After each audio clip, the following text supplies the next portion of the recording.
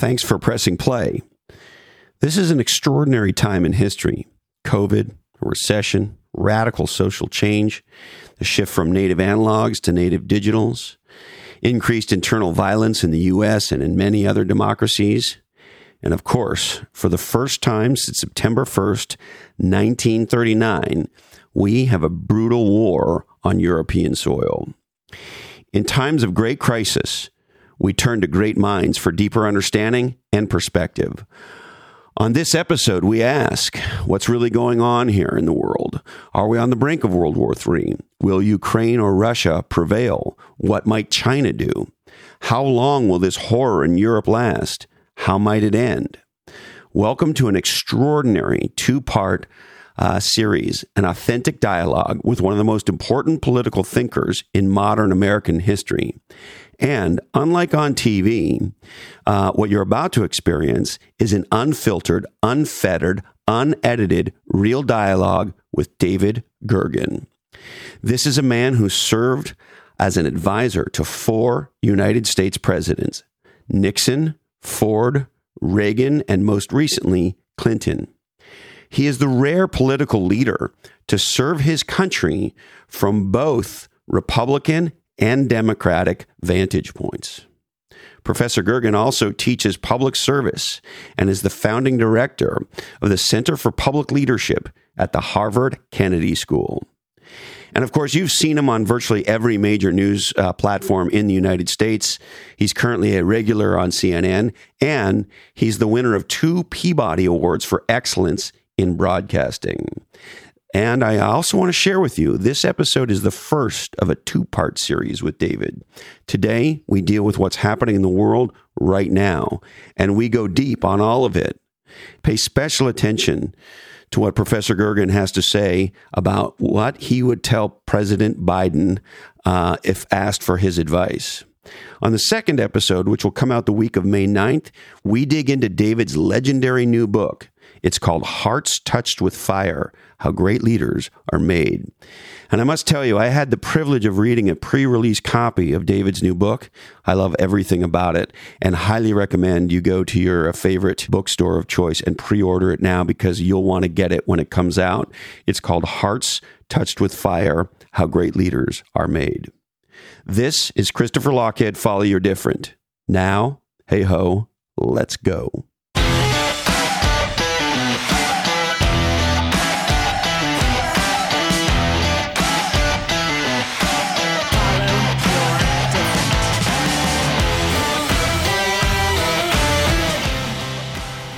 Well, David, it sure is an honor to have this time with you. Thank you. It's my honor. Thank you. Now, I'm curious, maybe start with a very broad question. What's your assessment of the current situation in the world today? It's pretty grim, isn't it, Christopher? Listen, we've just had a cascade of crises over the last 20 years. It's sort of bewildering how many have hit us, and some have come and gone, and some have remained with us. The latest one, Ukraine. It's just really hard to see a good outcome in this. I think that's the question people are increasingly asking. We've seen all the horrible pictures, and we've heard the views. Let's get on with concluding this, but it's not going to be as easy as it might look. I agree with those in the national security community who argue basically the most likely outcome in Ukraine is to have this go on for some time, maybe months. And then finally they've become so exhausted, the two sides are so exhausted, and their bases and everything else are obliterated, their culture collapsing. They'll be like punch-drunk fighters, and they'll just basically hang up the gloves, but at enormous cost. The chances of that happening, I think, are probably the highest chance, maybe 50, 60% likelihood that's the way it's going to come out. But increasingly, as we speak, it looks more and more like this is going to be in for the longer haul.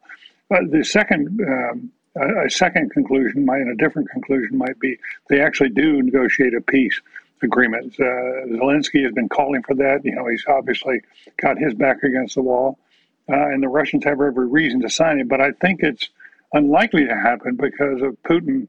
It's just not going to go out humiliated. And I think that's the great danger, that he'll feel cornered.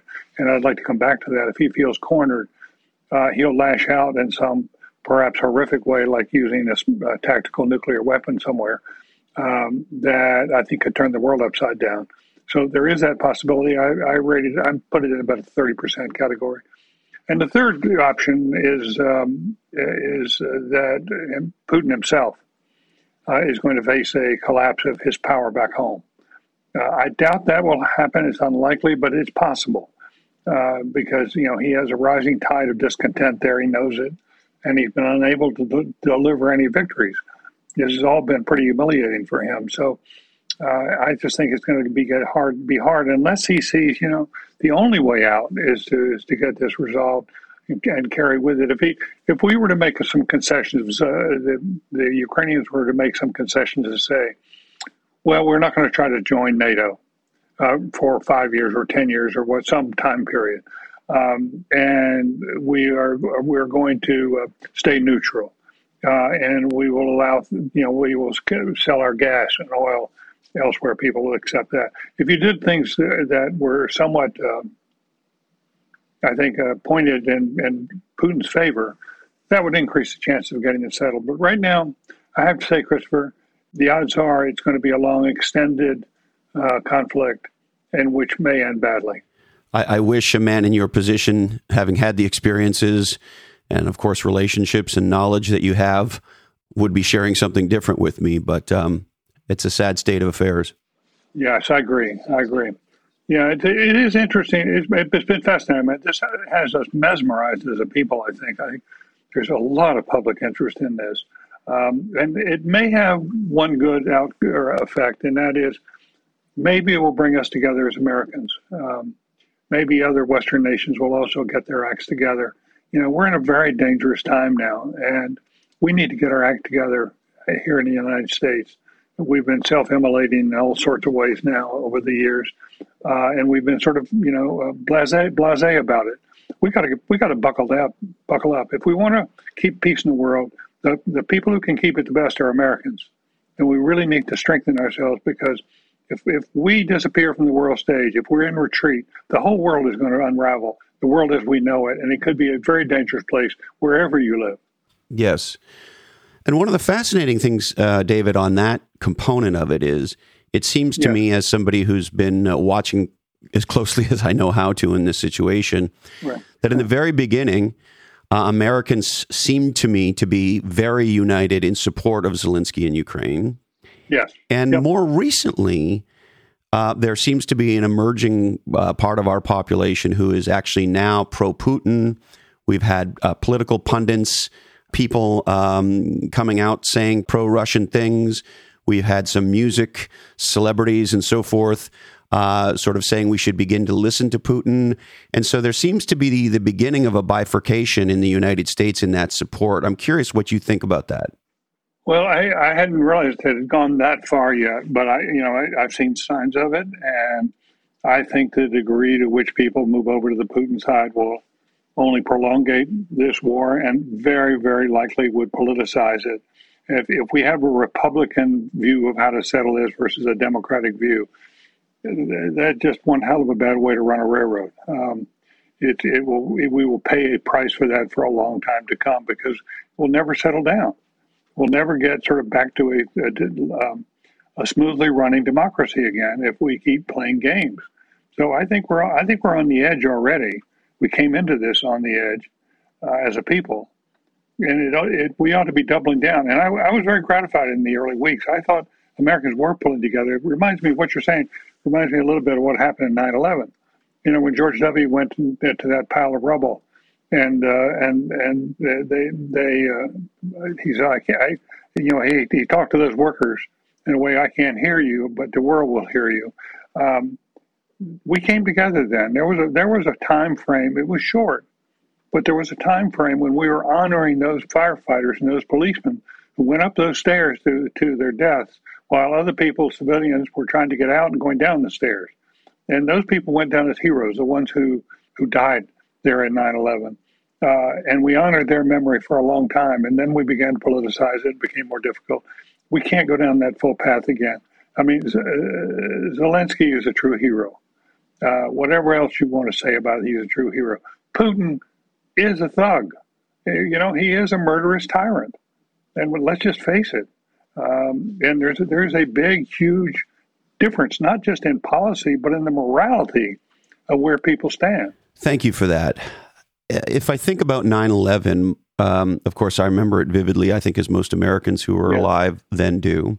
Yep. And regardless of where you were on the political spectrum at the time, my memory, per your point, David, when he stood there at Ground Zero and then all the things that happened shortly thereafter, it felt like to me as an American who loves this country that we were united, that 100%, if not 100%, certainly close to of Americans stood behind our president. I think regardless of what you think about him or your beliefs about his politics, he did a great job in those moments. Giuliani did a great job in those moments, and many others did, and we were united. Yeah. How do you? I agree. How do you view President Biden's approach since this war in Ukraine began, as comparison to maybe how Bush handled 9/11 in the beginning?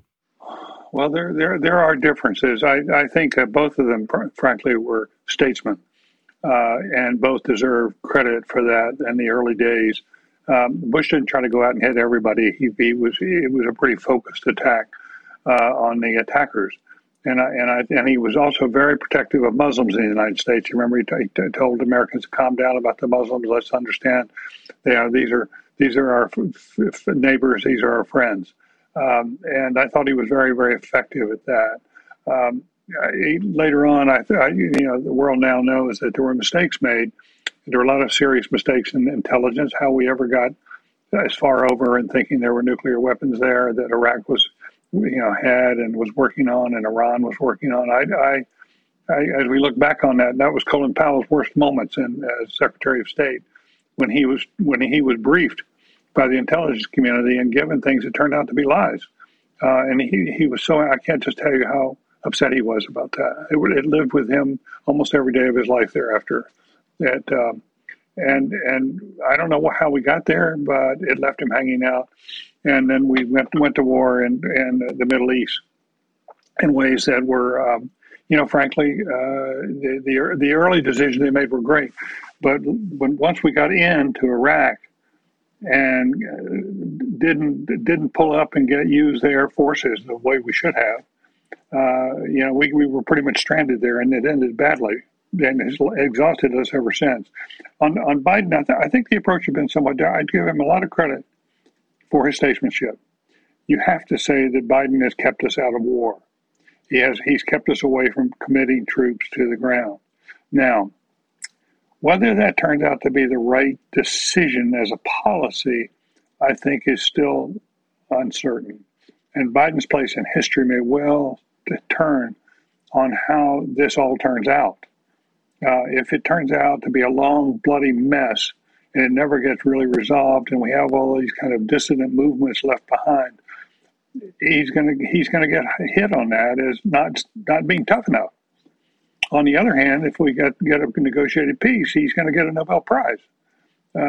So I think we don't know, because how exactly it's going to come out. There are a couple of things that I learned earlier in White Houses, if I might say a few words about that. A couple of things on the foreign policy side is first of all, just never corner your opponent like a Putin.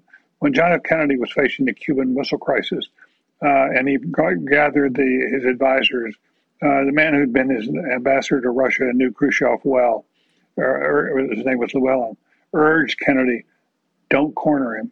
Give him a way out, because if you corner him, he's going to respond like a snake. He's going to be vicious in coming after you, and you just don't want to let that happen.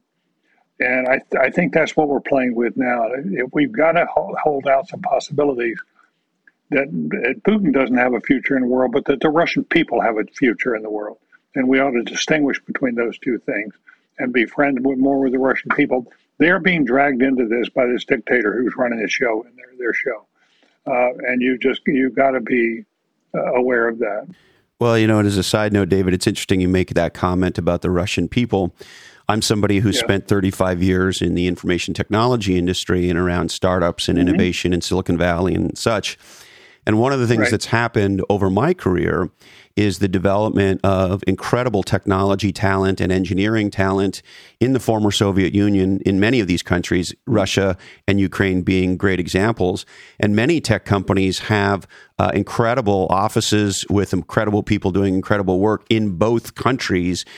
And so as somebody in this industry, it's very painful to see the impact of what I know to be and have worked with people from these countries, in these countries, to now be suffering this when our economic and collaborative sort of relationships had felt so strong for so long.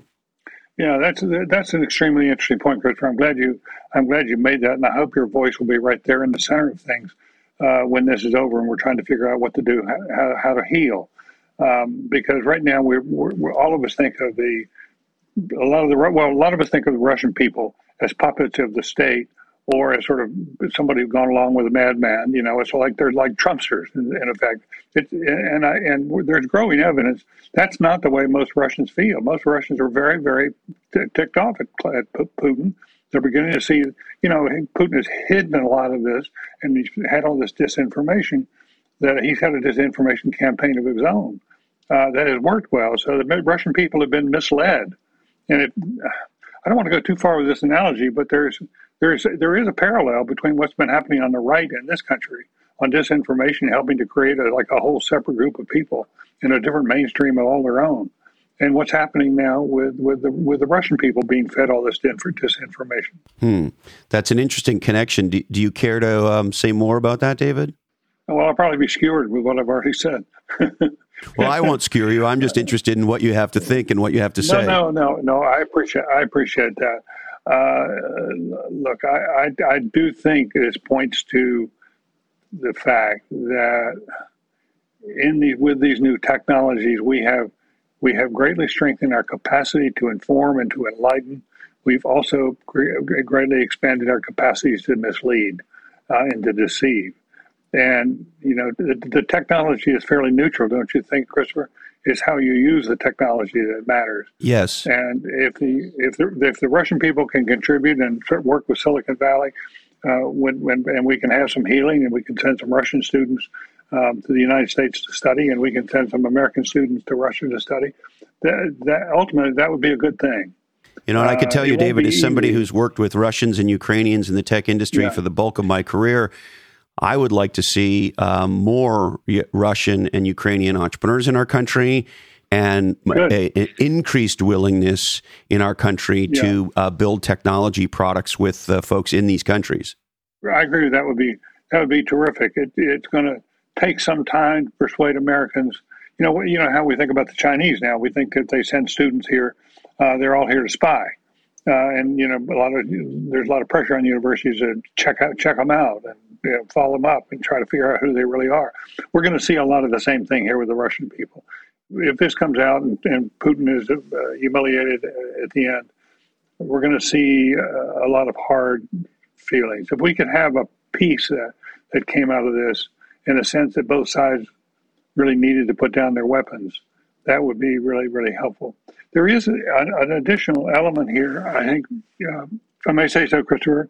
Another lesson that I learned was that, at least I was there in the Clinton years and part of his national security team for a while, and it became apparent then that if the United States really wants to negotiate from a place of strength, which we usually do, we want to negotiate even trade deals from a position of strength, but certainly national security deals, and that is it matters if you keep a club in the closet. The way to solve problems is not to go out and fight about them. But when you sit down at the negotiating table, the other side has to realize, you know, if you're deceiving us in this, if it doesn't go well, if you mislead us, we've got a club in the closet. We, at last resort, we don't want to use it. But the only reason we haven't intervened in this Ukraine thing is because Putin has nuclear weapons. That's the only reason. I don't know where that's going. There was a fascinating piece in the New York Times today, the front page of the New York Times, which I commend to you and your many, many listeners.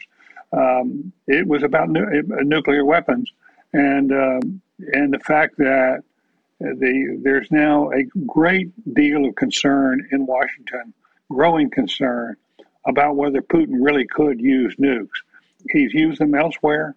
The nuclear weapons field has changed. There's a lot more innovation going on. So we have a lot, and we used to have great, big, huge, nuclear weapons to obliterate, half the world. Now we've got these much smaller ones, which are called tactical nuclear weapons, and they can be fired off. You could shoot that all the way to California if you knew what you were doing.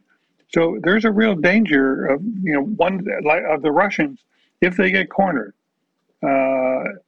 acting in such a way that Putin wants to fire off a couple of these nuclear weapons. That's going to be hell to pay. You want to keep a club in the closet, but you sure as hell don't want to use the nukes.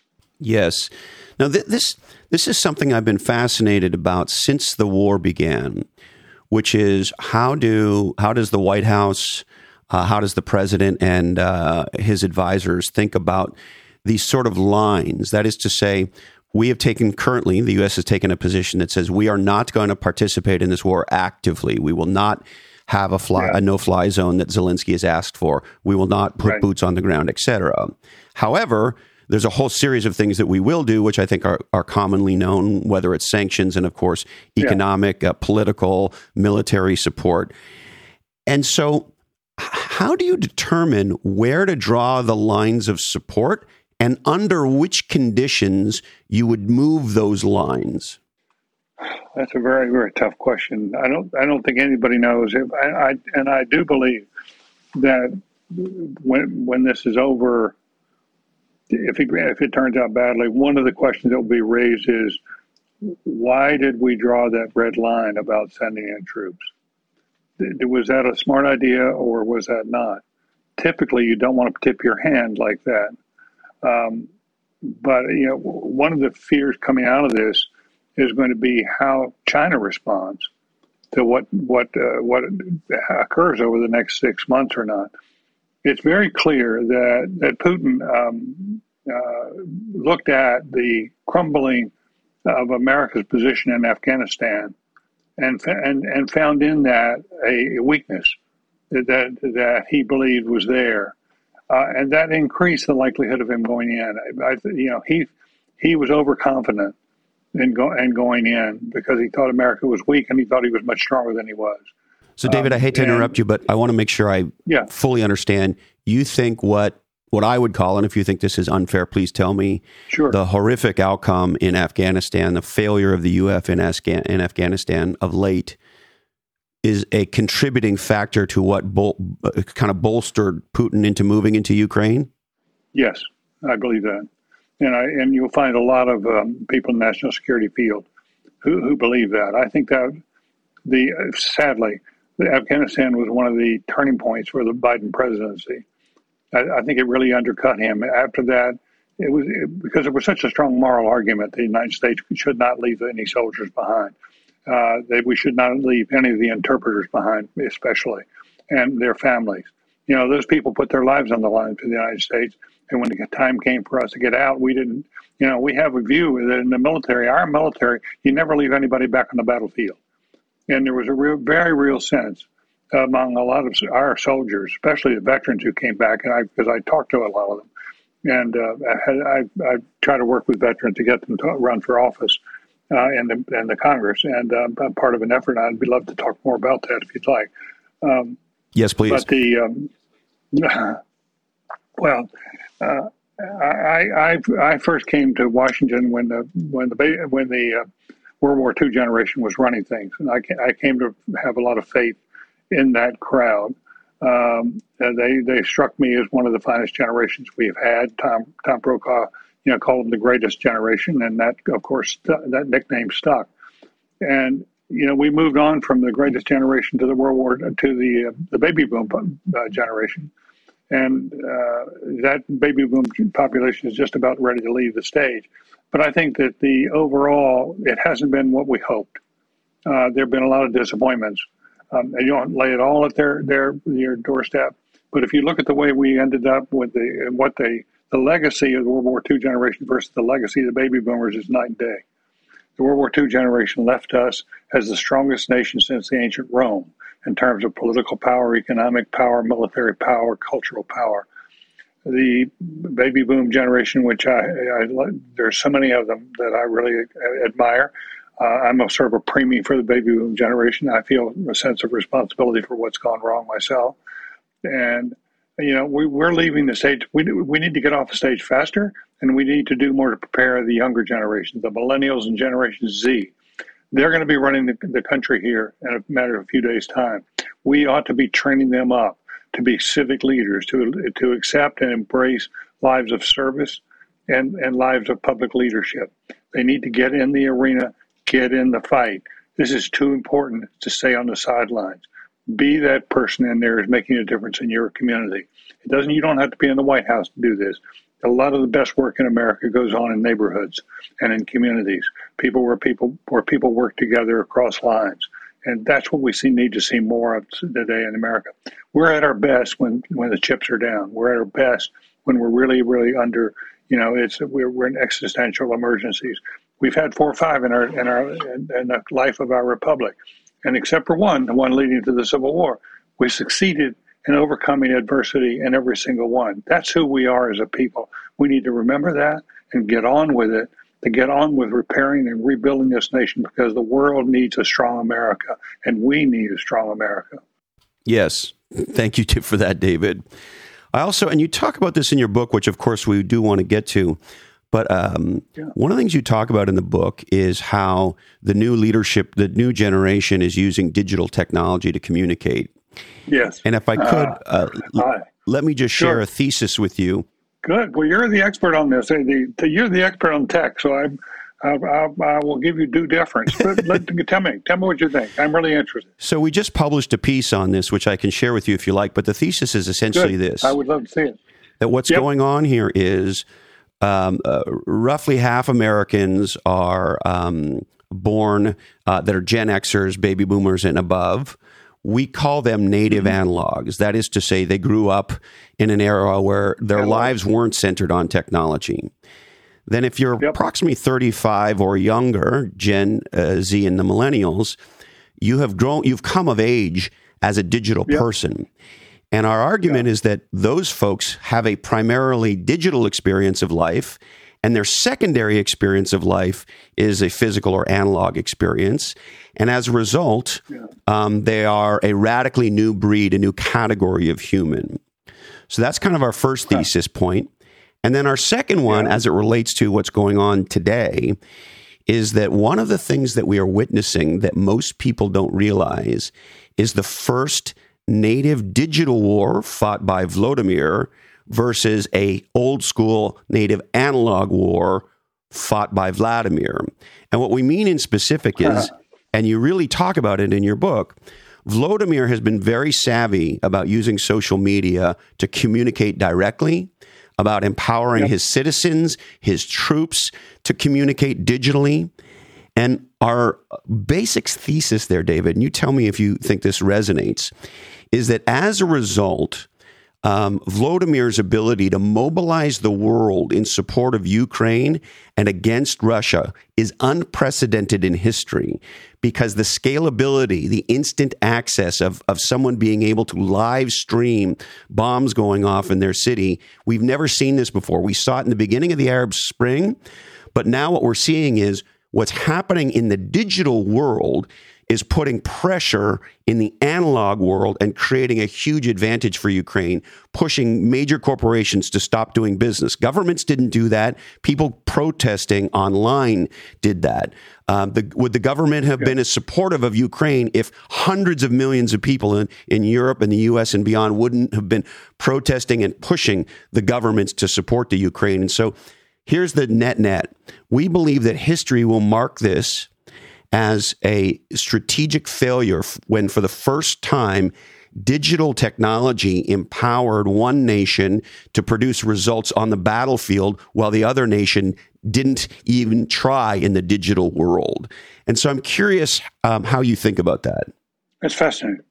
It's really, really interesting. And I think there is a great deal of truth to it. If I may sort of analogize, what's been happening domestically when like with Black Lives Matter.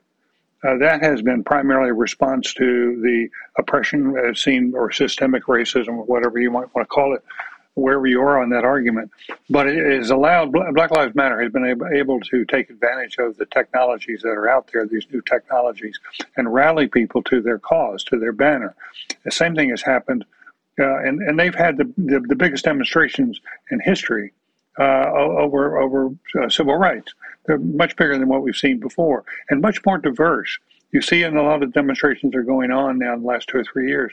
When I was growing up with the civil rights generation, it was mostly led by blacks, and when they had marches, there'd be mostly African Americans in the marches.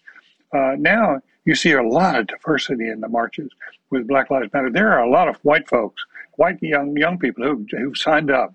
Same thing happened with the Parkland kids coming out of the gun shootings in Florida.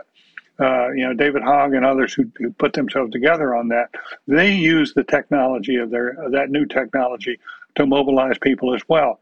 And you find that with the women's movement technologies. So there are a lot of ways things are changing. One of the things that we're not quite clear about, Christopher, yet, and we'll have to wait and see, the Ukraine does suggest that when your nation's survival is at risk, you do sign up more easily. But what we've learned so far is that people sign up in the digital world, whether they're willing to do tough things as a result of that. I don't think we yet know the answer to that. We don't know. Can you ultimately turn a movement, a social movement, based on the social media, which mobilizes and gets people signed up? But do they stick it out? Do they have the perseverance to see it through? Yes. And fight to the end? Because people are not going to just flip over, because you're in the streets. Right. It's got to be something more sustained than that.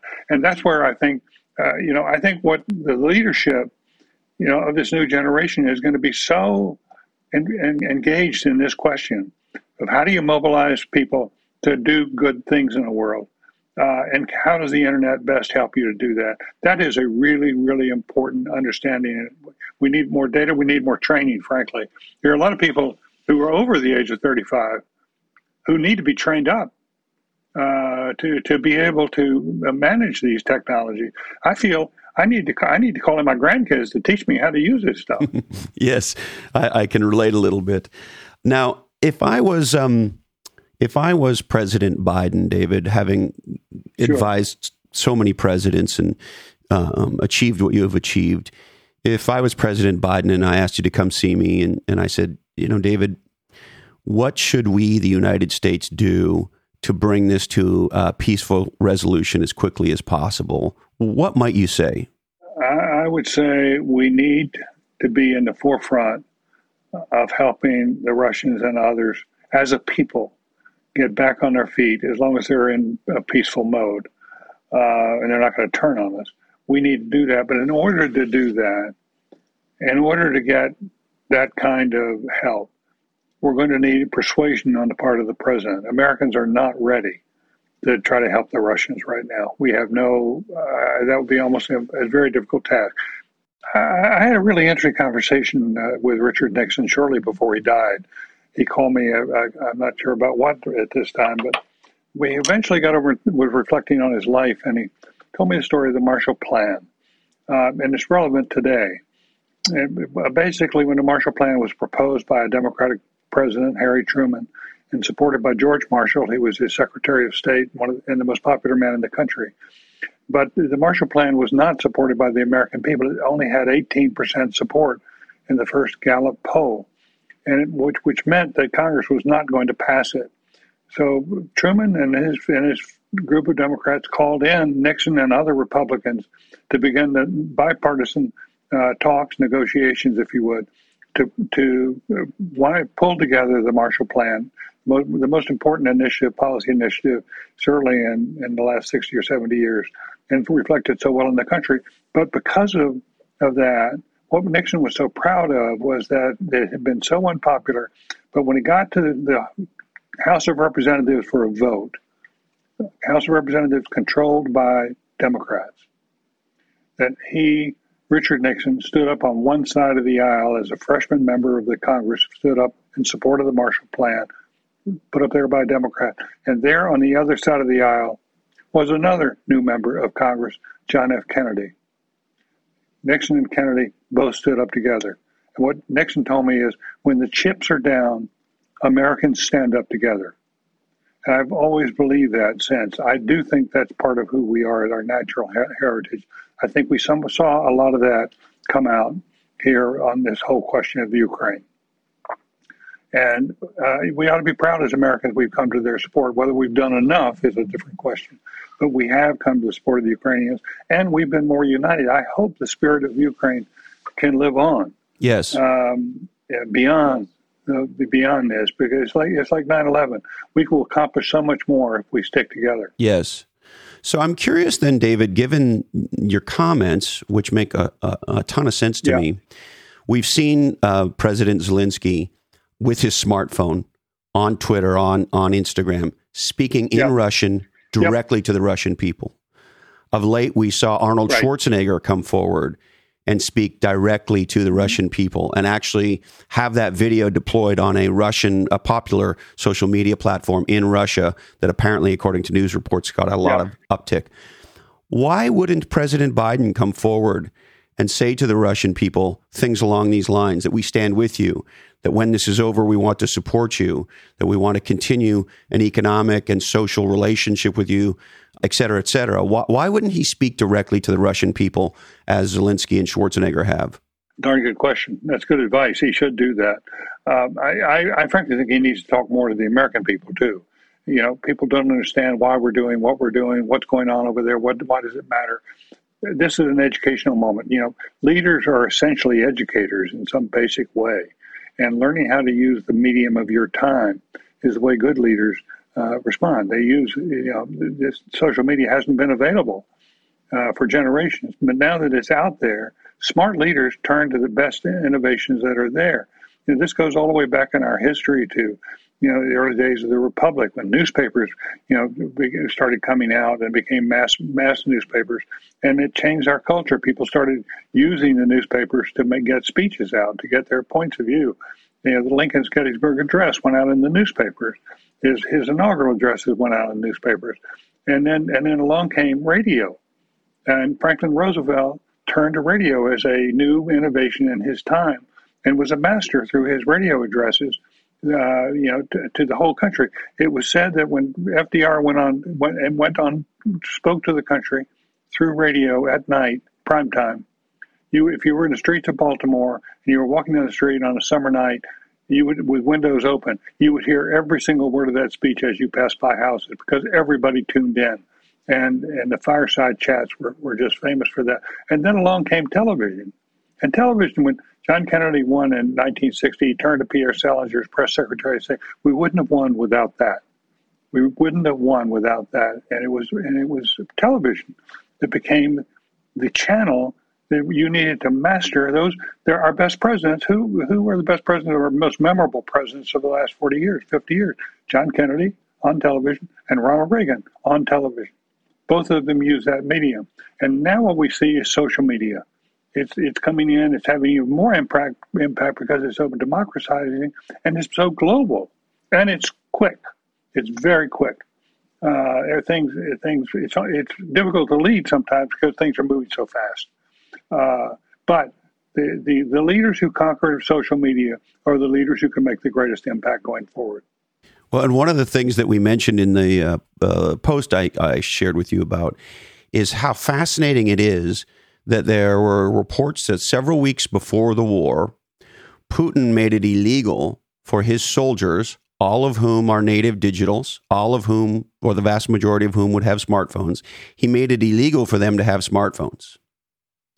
So essentially, I didn't know that. Whether he realized, I can send you the reports. You're the one who told me that. Yeah. Yeah, you're the one who told me that, right? Go ahead. But then at the same time, that's really, really interesting. Right. So he pulled out of the native digital war, so to speak. Whereas Zelensky, on the other hand, is promoting himself and encouraging his troops and his people to share. And so why wouldn't President Biden pick up an iPhone and look into it and speak to the American people on Instagram or on TikTok or on Twitter, and speak to the Russian people and speak to the Ukrainian people directly in the way that, per the example you just gave, so many other presidents have used new communication technologies? Yes. Well, that's good. Well, Barack Obama, when he came in, what did he do? He went essentially on television to talk to people in the Middle East and try to convince them that we were not anti-Muslim. And he made a big, genuine effort and made some progress. So I listen. I feel overall that one of Joe Biden's that this is still a great forum in which to speak to people. The bully pulpit is still alive, but it's no longer, in a television studio. It's not in so much. It's more in the social media. And I do think that the Obama people, if there's one thing they haven't gotten right yet, it's messaging. They've had a hard time figuring out how to persuade people, and sometimes it appears to people on the outside that they're hiding him. Let him come forward. I've seen him do press conferences. He does perfectly well in press conferences. He did well in the debates. The guy knows his stuff. But why the other thing I must say, Christopher, is I don't understand why he doesn't do this at night. Why he doesn't do more things at night? Because you do something at 2:00 in the afternoon, 3:00 in the afternoon, and you have only a tiny share of the audience. So I think that going on social media more than he does, and it's a way to explain to people what's going on, would be very, very helpful. And I think you're right. It's something that the White House seems preoccupied with the policy decisions every day. Yes, and they haven't paid enough attention, as best I can tell, to the message side. and I think you could argue, whether you love him, hate him, or somewhere in between, that President Trump has shown himself to be a master at using social media. And let me make a statement and see whether or not you agree or disagree, that there's a really good chance he may not have become president had he not been on Twitter. Oh, I think that's right. Then he had a massive Twitter following. And I think what he did, it wasn't as if he was delivering truths so much as he was delivering sort of join the party or join the group, to join us as a resistors to the current culture of the United States. They broke off. And we've had, frankly, we're poisonously divided now. It's gone on for so long. In the Trump years, as much as you say he was able to do something few others have done, that is to command a political party essentially to kiss his ring, or someplace else.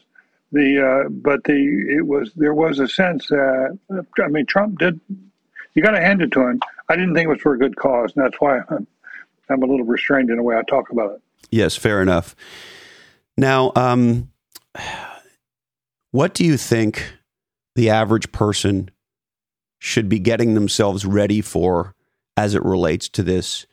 Off the top, you talked about what a challenging time we're in, where we've had increasing political strife in America.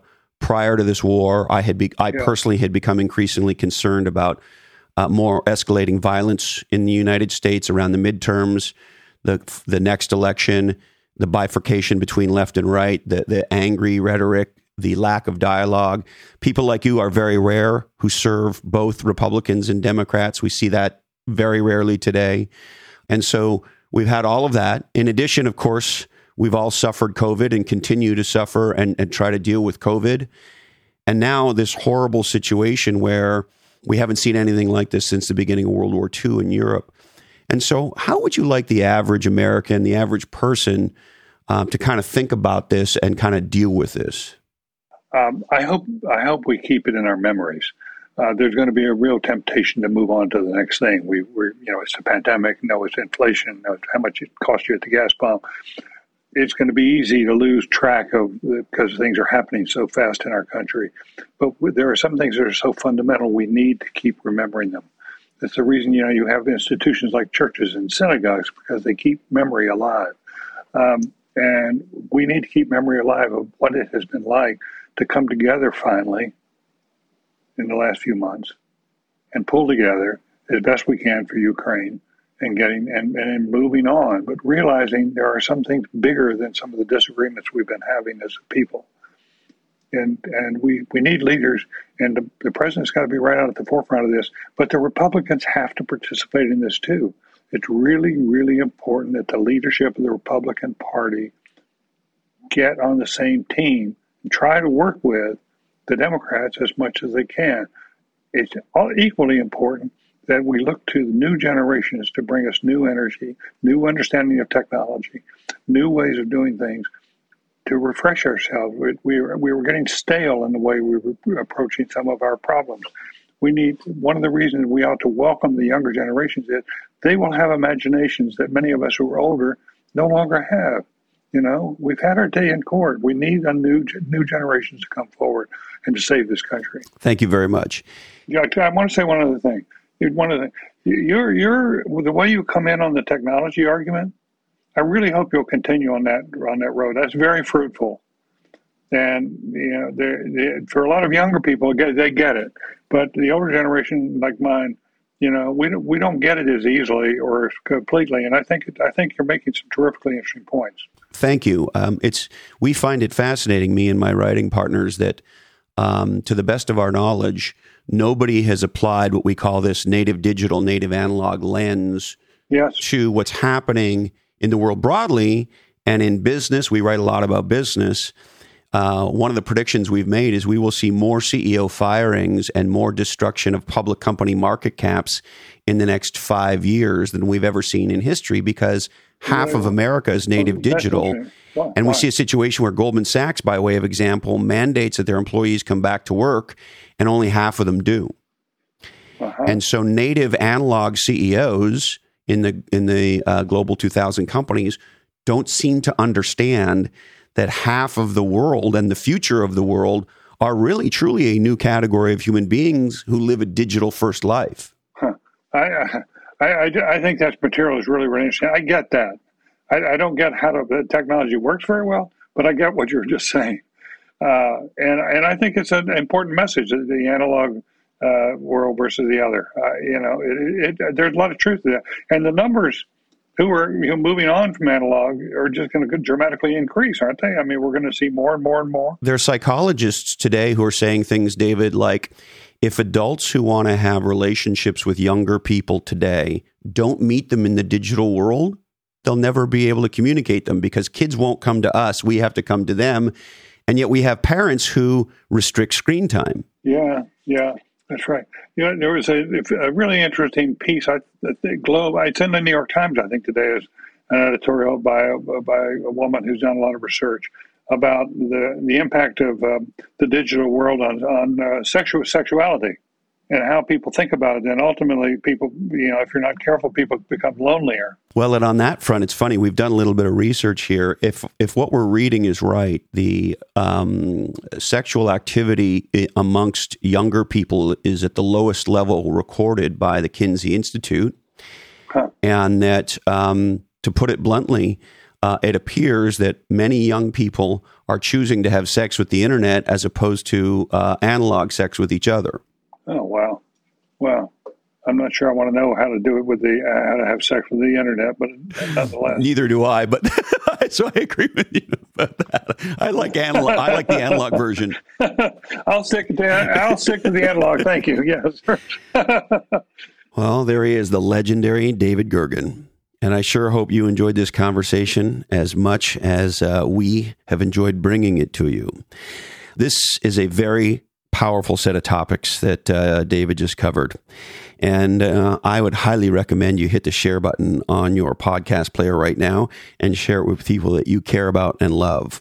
Also, while you're looking at your podcast player of choice, make sure you are subscribed to Christopher Lochhead Fall You're Different, because the week of May 9th is when the second part of this conversation with David comes out. Again, his new book is called Hearts Touched with Fire, How Great Leaders Are Made, and we dig into it and why Professor Gergen is so optimistic about the younger generations that are starting to really lead in our country and in our world. All right, we would like to thank you. Thank you so much for your time and attention. It means the world with us that you would hang out with us. My friends at Hallo App are the world's first real relationship app. If you're tired of traditional social media and you want a safe place for your real friends where you can share your real life and real relationships, check out halloapp.com. That's HALLOAPP.com, or search Hallo App on your app store of choice. My friends at Malibu Milk are the world's leading organic flax milk company. And man, this stuff is great. I drink it almost every day. Check out MalibuMilkwithAY.com. That's MalibuMilkwithAY.com. It's a small, tasty change that makes a very big difference. And on checkout, type in discount code DIFFERENT15 and you'll get 15% off. All right, I need to remind you that this oddcast is the sole property of the Lochhead Oddcast Network, and all rights do remain perturbed. We are produced and edited by the greatest of all time, Jason DeFilippo. Check out his podcast, Grumpy Old Geeks. It's one of my top 5. Technical Awesomeness and Lochhead.com by Jamie J. and Sarah Knox. Show notes by the handsome and talented GM Simon. The brothers RJ and EX Bobus do our web development, and Cedric Biros does our graphic and web design. Our law firm is Weed and Jack. Our accountants are 3 balance sheets to the wind. We record these oddcasts on squadcast.fm. That's squadcast.fm. And if you want to reach out to us, send email to blackhole@lochhead.com. Please teach real dialogues. Remember, our differences make us stronger. Tom Waits was right. Listen to the Tragically Hip. Thank you, Candy Dandy. She keeps all the trains running on time. I love you, Mom and Dad. And hey, Colin, this oddcast really ties the room together, doesn't it? Today, our deepest apologies go to Vladimir Putin. Sorry, Vlad. We just ran out of time for you. That's it, my friends. Thank you so much for investing part of your life with me. It really means the world to all of us here. Please stay safe, stay legendary, and until we're together again, follow your different.